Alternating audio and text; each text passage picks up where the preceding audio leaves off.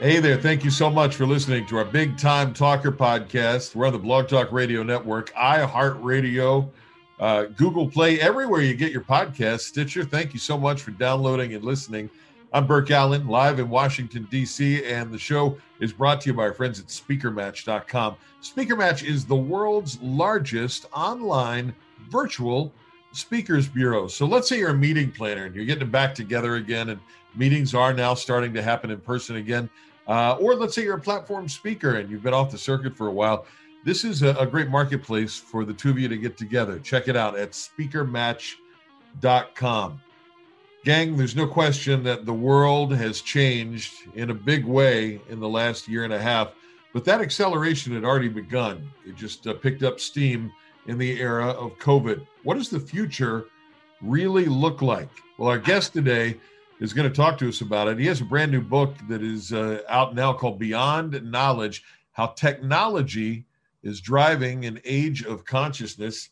He's an author, professor emeritus at George Washington University here in Washington, D.C. My friend Bill Halal, welcome to the Big Time Talker podcast.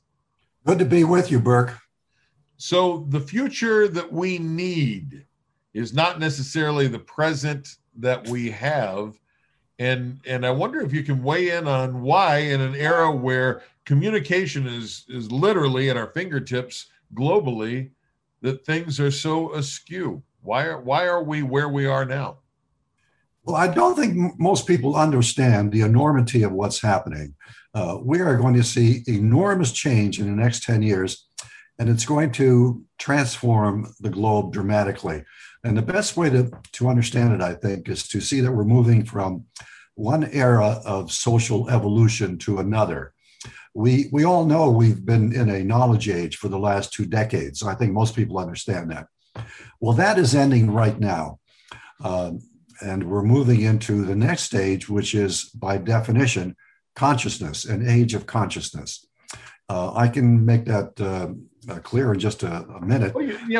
First of all, what do you mean when you say this information age is coming to an end? Do you mean that globally we're not going to be able to access as much information moving forward, or we're just sort of at the upper ends, we've kind of tapped out on that? Well, no, information and knowledge are still crucial, of course. There's no question about that. But they're no longer the dominant forces in our society. Values and beliefs are now. That's why you see this post-factual stuff going around, fake news and conspiracy theories and that sort of thing. Those are playing on people's fears and beliefs and wishes and that sort of thing. It's higher order consciousness, that is the hallmark of the new age, I think, an age of consciousness. And it's happening because technology is driving us into this new age. The smartphone, for instance, has made all of the world's knowledge available to anybody at the touch of a finger. So there's no shortage of knowledge. We have all the knowledge we need. And that's why we're now moving past knowledge into the next domain, which is consciousness.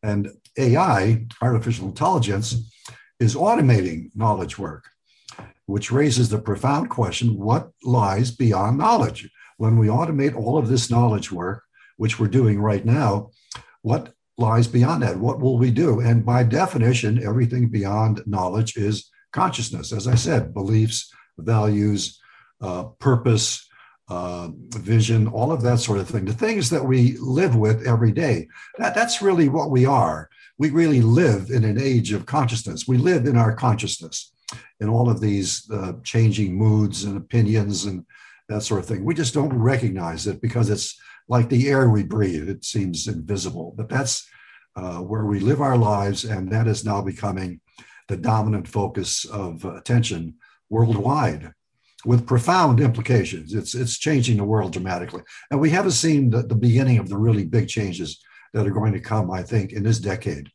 For a guy who is known as a futurist, and you are, I mean, look, you were an aerospace engineer on the lunar module on Apollo, and you taught for years and years at George Washington University. You written this book, Beyond Knowledge. For a futurist, it sounds almost as if, and you'll have to forgive me, if you're talking about old-fashioned values and morals. Oh, yeah. Well, so look back. Oh, sure. Well, consciousness has been with us throughout history. Of course, as I say, we live in our consciousness. What's different is that now consciousness is a powerful technology. Social media, for instance, is the most powerful force in the world today. That's what governs politics and buying behavior and really everything. It's dramatically different. And it's just one simple version of the new technologies that are shaping consciousness. And that's what we have to learn how to master. And right now it's out of control. For instance, the resistance to vaccinations is all a result of whatever reasons these people have that is causing them to forfeit these wonderful vaccines that are almost 100% effective, and they cost them nothing. They'd save their lives, and yet people have various reasons why they resist doing that. And the reasons may make good sense to them, but it's hard to justify it from a rational point of view because they're operating beyond knowledge. They're operating in their consciousness. They have some kind of ideas that preclude taking the vaccines. So that illustrates why this is such a powerful force today. Beyond Knowledge, How Technology is Driving an Age of Consciousness is the new book from our guest today, Bill Halal, on the Big Time Talker podcast. Bill, I've got a great friend, actually, I'm having lunch with him tomorrow, who grew up in Afghanistan. And as a high school student, his family sent him away to boarding school out of the country. And he now has lived here in the U.S. for over 40 years, but has a heart and a love for the country that he grew up in as a young child in Afghanistan. And my friend Nasir always told me that in his opinion, the biggest issue that has caused this turmoil in Afghanistan for so long is the fact that there was such a low literacy rate there, that so few people could read and write, that it was all word of mouth. Once you got outside the cities and it went to these small tribes around the country, it's whatever the tribal leader told the people. We seem to have an opposite problem right now, where we around the world have so much access to so much information, and yet things are so completely screwed up. So how can that be? Yeah, that's exactly it. That's because the old world of rational thought no longer dominates. Facts are questioned. People interpret facts based upon their personal preferences. And so we have to come to grips with the fact that we're now not living in that era any longer. And we have to learn how to shape consciousness. We have to learn how to counter the post-factual fake news and conspiracy theories with good information, with accurate information, with values that make sense, with truth. It's a tough challenge. This is the major challenge of our time, I think, to shape a new awareness, a new sense of the global order, something that will get us past these enormous crises that threaten civilization, like climate change and more pandemics and gross inequality, the mass automation of jobs by AI, enormous challenges that seem almost impossible now. If you ask most ordinary people, do you think the present state of affairs is going to get us through these difficult years? They will say no, they don't. So I think it's common knowledge that the world is not sustainable as it's presently governed, and we need a different philosophy, a different, what I call a global consciousness that's going to get us into the future. You talked about fake news. That term is bandied about by folks on both sides of the political aisle. And primarily, folks think of you when they do as a futurist. But in today's world, in right now, if we're going to go beyond knowledge, I wonder if you have any thoughts on how to delineate between the spin that you see on either side of the political aisle. It's not as it was, and this one would make me sound 1,000 years old, so forgive me, but when Walter Cronkite or Dan Rather gave the news, it was the news, and you can no longer get your news or information in that way. It tends to have a spin and a lean. So So how do you separate the wheat from the chaff? That's the big challenge of our time, I think. We're going to have to develop ways to evaluate the veracity of the news that we get. And we don't know how we're going to do that yet. There are a lot of ways it could be done. I think we may see the regulation of media, of social media, which I think makes sense. We regulated radio and TV for decades, and that worked fairly well. But I think we may see that for social media. If the media companies can't do it themselves, they could do it themselves if they're clever to avoid federal regulation. And Facebook, for instance, has a committee of international authorities that passes judgment on what they're doing. They prescribe changes, and that's, I think, good if they can make that work, if they can put the energy and time into it so it really works. But right now, it doesn't look like it's working. All of the big media companies are really out of control.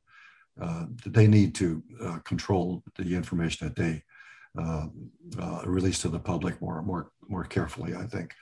And maybe independent bodies would do that, would rate different media sites depending on their veracity. We don't know how it's going to work out yet, but we have to find a way to do it. But the best way, really, is to develop an overarching framework that we all can agree on. That's what the world needs. Something that goes beyond left and right.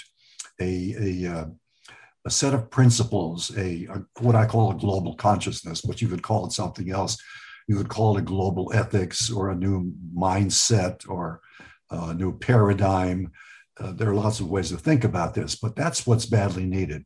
A set of principles that makes sense for the world that we're entering, which is very different than the world we've been in for the last 50 years.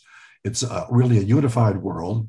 It's been unified by the electronic systems that we all share, and by markets. The markets are all global, and the information systems are global, and we need a way to think about how we run a unified world, really.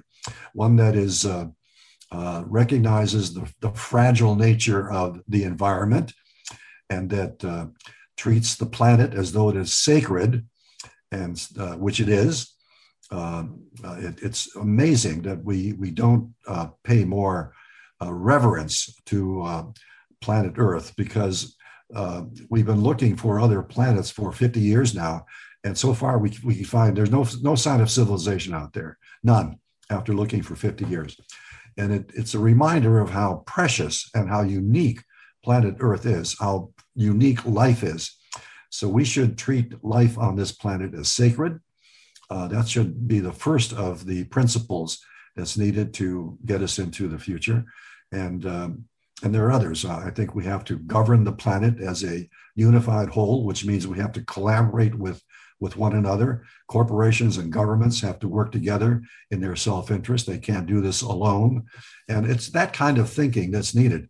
If we could see that happen, then I think these differences between left and right and all of the other variations, the various things that people believe, could be brought under a unifying umbrella. That I think is the best hope we have. The book is Beyond Knowledge: How Technology is Driving an Age of Consciousness. It's available at Amazon.com, bookstores everywhere. Bill Halal is our guest today. He was literally an aerospace engineer, maybe not a rocket scientist, and this stuff isn't rocket science that we're talking about today, but he worked on the lunar module, the Apollo, served as a major in the Air Force, has written 7 books now, and is a longtime professor and professor now emeritus at George Washington University in Washington, D.C. He's a futurist, and we're talking about what's next in his book, Beyond Knowledge. You talked about something called a crisis of global maturity in the book. What do you mean by that? Well, that's what I referred to a few minutes ago. We're facing crises that seem almost insurmountable. Climate change is just an enormous challenge, and we're nowhere near resolving that. Even if everything were done properly right now, the planet is going to get hotter for the next few decades because The planet is so huge that it has this momentum. It's like an ocean liner. It's hard to turn it around. So things are going to get worse. As bad as it is now, it's going to get worse over the next decade or two. And so it's an existential challenge, and not enough is being done. The most effective thing that could be done is to bite the bullet and put a tax on carbon globally. That all economists agree that that's the best solution. It would allow corporations to find the best ways they can to minimize the cost of that tax by using clean energy and whatever. And it would eliminate the need for these government controls. So you could diminish the role of government. It's really the single best thing we could do. And then there's the pandemic problem. We're going to see more pandemics because the conditions that have caused the pandemic are still here. Global air travel has unified the world. As I said, you can't ignore that. The world is unified with all these people traveling from one country to another. And we're encroaching on the habitat of all of these species. So we're more intimately connected with bats and all these other creatures. So we're going to see more pandemics. We need a better way to take care of that. Mass automation of jobs is coming. Most people agree that maybe half of jobs could be eliminated, and that requires a transformation of the way we work. So all of these things, there's more. Inequality is unsustainable. It's the wonder we don't have revolts from the lower classes in modern societies, people who live hand to mouth. It's just, and that has been made clear during the pandemic, how vulnerable we are because so many of such a large part of the population has no health care and they can't survive without their weekly paycheck. So these problems are just huge, and they pose what I call a crisis of global maturity. They tell us that the present global order is not sustainable. We're not going to get there under the present conditions. And so we need to change the mindset. Now, I know that's a tall order, but really, let me just explain how I think that's likely to happen. I talk about this as part of social evolution. I've done an unusually good job, I think, of mapping out social evolution. I call it the life cycle of evolution on this planet.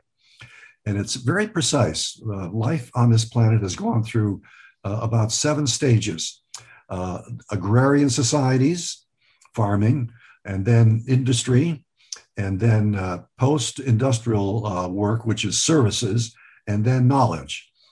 Well, as I've said before, logically, everything beyond knowledge is consciousness. So those are 5 stages that we have progressively moved through in a very precise manner, and it accelerates. It took thousands of years to develop agrarian industrial society.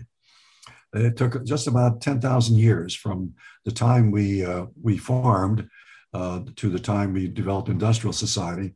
The post-industrial society occurred in about 200 years. The knowledge age occurred in about 50 years after that. And the age of consciousness is happening right now, 20 years after the knowledge age. So this is accelerating dramatically.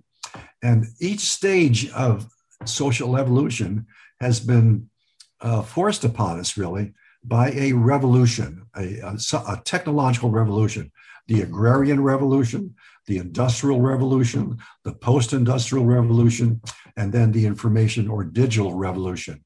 And so I think we're heading towards what I call a mental spiritual revolution in this decade. I think it could happen any year now because people understand the present global order is not sustainable and they're looking around for new ideas. They know that we need a new framework for thinking. So I think it's imminent. It's going to happen, and it's going to surprise us to see a shift in thinking on a global scale. Bill Halal, our guest today. The book is Beyond Knowledge, How Technology is Driving an Age of Consciousness. And you put your professor hat on there for a little bit.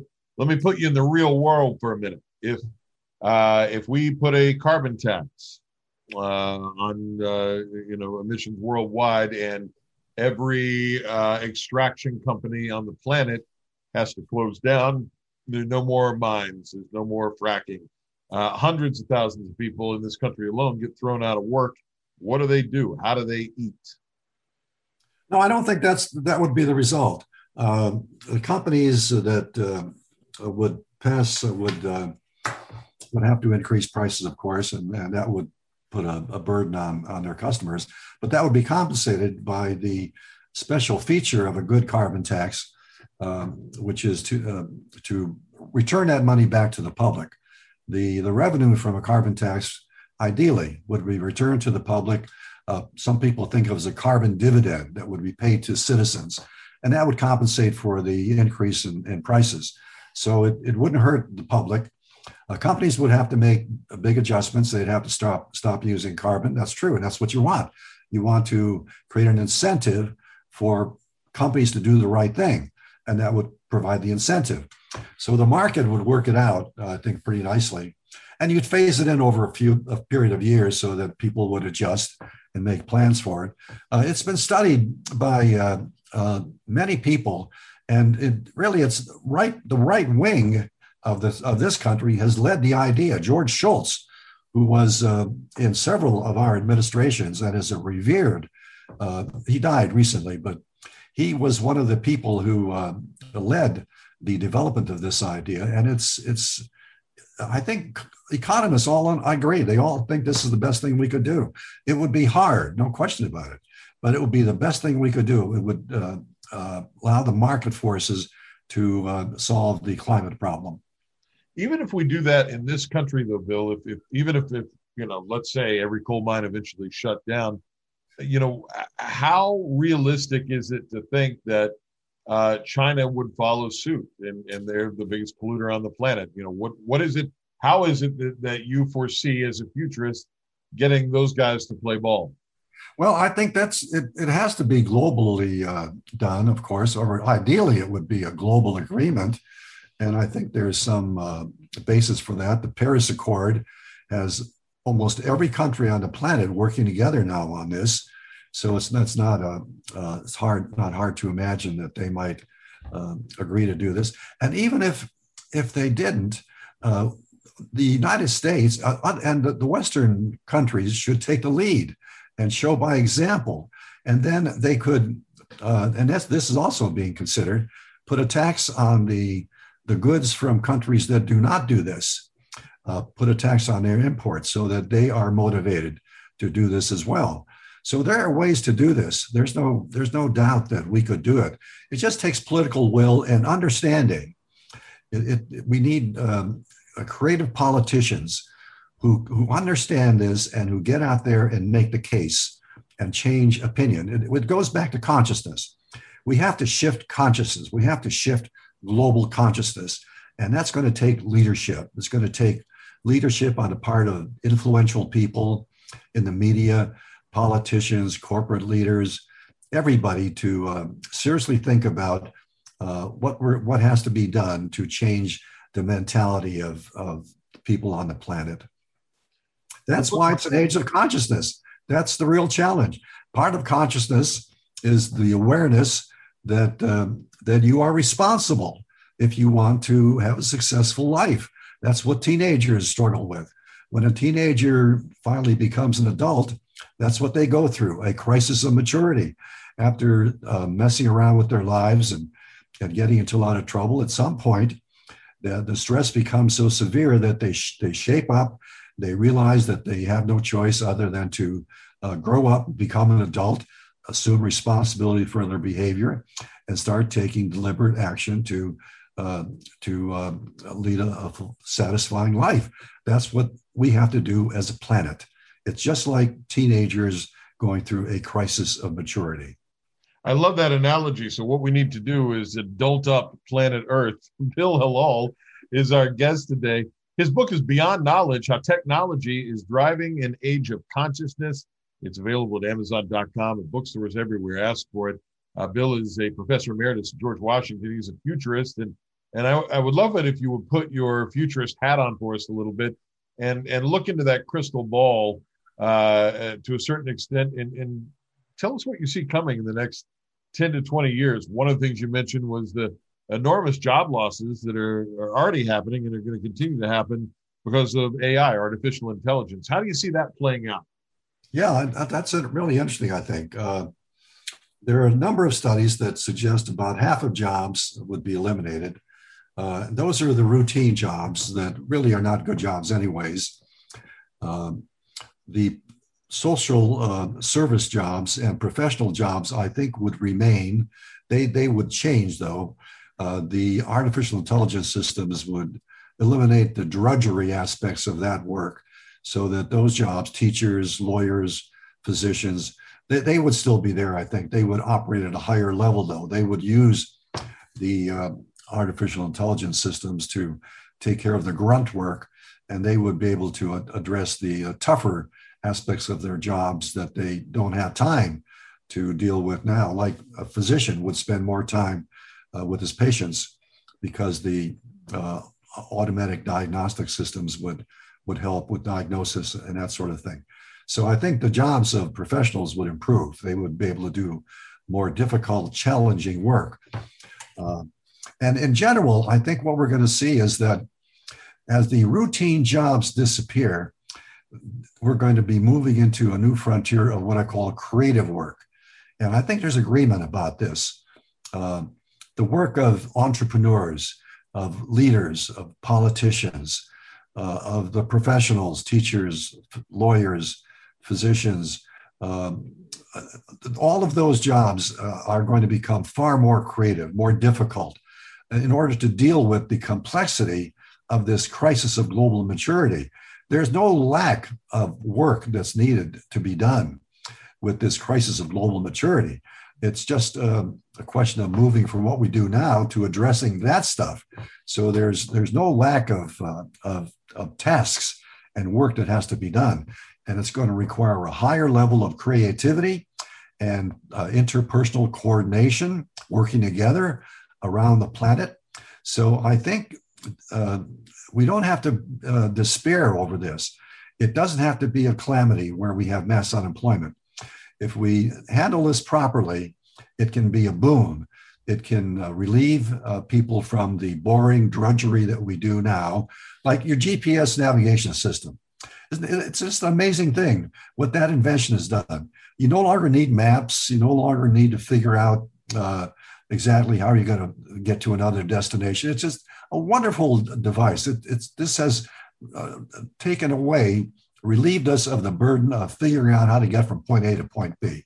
And it does it beautifully. Something like that is going to happen for all of these routine aspects of knowledge work that we do now. They're all going to be automated by AI systems. And we're going to move beyond that into the domain of consciousness, where the work we do is more creative, more challenging, more difficult, and more interpersonal. And I think it'll be more satisfying. I think it's a better world, no question about it. Look, the world changes. You know, if you're in the buggy whip business or the typewriter business, then you're in a world of hurt. What industries or what jobs are in a world of hurt? What's going away in the next 20 years? If you're a truck driver, do you need to be worried? If you're absolutely. I think self-driving vehicles are just around the corner. There's no question in my mind that's going to happen. 2 or 3 million truck drivers in this country are going to have to look for different jobs. A few may stay on as kind of overseers of the truck, just ride along in the truck and supervise the automated system, the way firemen did in electronic locomotives. I worked for the Pennsylvania Railroad when I was going through college. I was a brakeman, and I used to ride on trains. And I remember the fireman was always there. It was a relic from the past when the fireman used to shovel coal into the boiler. Well, there's no need for a fireman on modern cars, but he was there just overseeing the electric engines. So that may be the future role for truck drivers. I don't know. But I don't know. I think it's unlikely. I think we can probably have fully automated vehicles. What about agriculture workers? Yeah, I think we're going to automate a lot more agricultural work, picking crops. All of that is going to be automated, killing weeds, There's robots that are being used now to do that. Anything that's routine, anything that doesn't require much intelligence, that's a well-structured job, that's all going to disappear, I think. And we shouldn't be afraid of that. If we make the adjustments to move into the new industries, the new jobs that lie ahead of us, then it shouldn't be a problem. We should really welcome that. It's an opportunity to get rid of boring, low-paid work. The book is Beyond Knowledge, and you have an interesting take on marijuana, which is always a hot button issue, no matter how you slice it. What happens in the future with marijuana? Well, that's just one part of what I see as a broader trend in which people are gaining control of their consciousness. The other things that are happening there are the use of various forms of meditation, mindfulness, prayer, yoga, all of that sort of thing. That there's a boon in that because people increasingly want to be healthy, fit, and in control of their lives, control of their minds, especially in a world that is so complex and full of challenges. They need clarity of vision. They need ways to relieve stress. And so there's a boon in various ways to get control of your body and your mind and find the resources you need to cope in a complex world. All nature is also another huge source of benefits in that regard. We're now learning that the absence of nature causes terrible, debilitating problems. It's called, there are various names for it, a nature deficit disorder, because we need nature. We need to exist in nature to feel good, not only from a psychological point of view, but physically, because when we're in nature, we're absorbing all of the molecules that the plants give off, all of the nutrients that fly through the air. So we are a part of nature. And when we isolate ourselves from nature, we suffer for it. So there's increasing need for people to live in natural surroundings. I like the new building that Apple built a year or two ago. It's on 170 acres of land, surrounded by every possible form of tree imaginable. It's a veritable oasis. It's just beautiful. I think we're going to see more of that, bringing nature into workplaces and into our homes. And then the other major trend is the one you pointed out about using psychotropic drugs. This is a big trend. It's not just marijuana. It's there are a variety of drugs that I really don't know that much about, but things like ecstasy, magic mushrooms, and so on. And people are experimenting with that. And it's being considered now legitimate therapy for psychic disorders like post-traumatic stress disorder and anxiety. I think these are going to emerge as legitimate ways of dealing with some of the stresses and psychic disorders that plague us. A huge portion of our population suffers from psychic disorders, like these athletes recently who have bowed out of games because they can't take the stress. Right. They have made it clear that this is a realistic, everyday part of life, that mental health is tough. You have to work hard to maintain mental health. And all of these are ways that people are finding to maintain their mental health, to keep their intelligence sharp, to be aware of their surroundings and who they are and what they want in life. I think you're going to see a real boom in that kind of personal spirituality. In fact, it's replacing religion.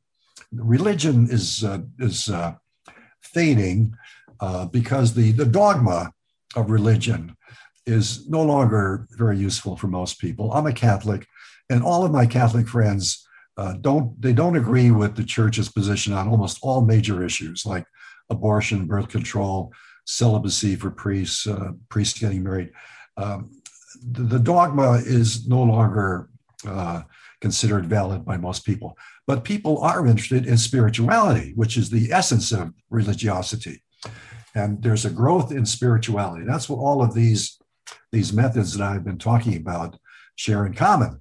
These are forms of ways to enhance our spiritual understanding. I think of them as technologies of consciousness. That's a term I've coined. I think it's a very useful term. These are methods we use to shape our consciousness, to keep our consciousness where we want it to be, so that we can function and feel good. And we have innumerable ways that we do this throughout our lives every day. Like drinking your coffee in the morning is a way to shape your consciousness. It picks you up, it wakes you up.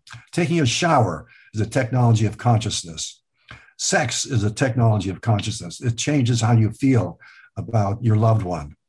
And so we have all of these methods that we have traditionally used to shape consciousness, and now they have to become more explicit and more active. We have to develop an inventory of technologies of consciousness that we use, that rely on to keep ourselves emotionally fit, I would say. So I think this is a huge frontier. I love that you're positive about the future. You know, every book, it seems, every movie you see is a dark dystopian future. You see things in a glass half full, if we can get it together here. I wonder what, if you look 50 years, 100 years in the future, what's the one thing that would surprise people that you see coming, the biggest surprise? Well, the real conclusion of the book and of this period of trial, of ordeal, I think, is the triumph of the human spirit. That's the real positive thing here. The world is struggling through a very difficult period. Everybody knows it's big changes ahead. They don't know what to expect. There are all these challenges, this crisis of maturity. When all is said and done in 10 or 20 years, I think we're going to see that the human spirit, which is the essence of consciousness, has triumphed. That we will find our way through this, and we will create a unified world that works, that is sustainable ecologically. We will eliminate most routine jobs. We'll be operating at a more sophisticated level. And we will see that we have accomplished something great as a civilization. We've created a unified planet that works pretty well. And it'll be a great triumph of human spirit and human resolve. And that, I think, is something we should keep in mind to help get us through these difficult years that lie ahead. But I think this is not something that we have to wait for it to happen in 20 years. It's happening right now.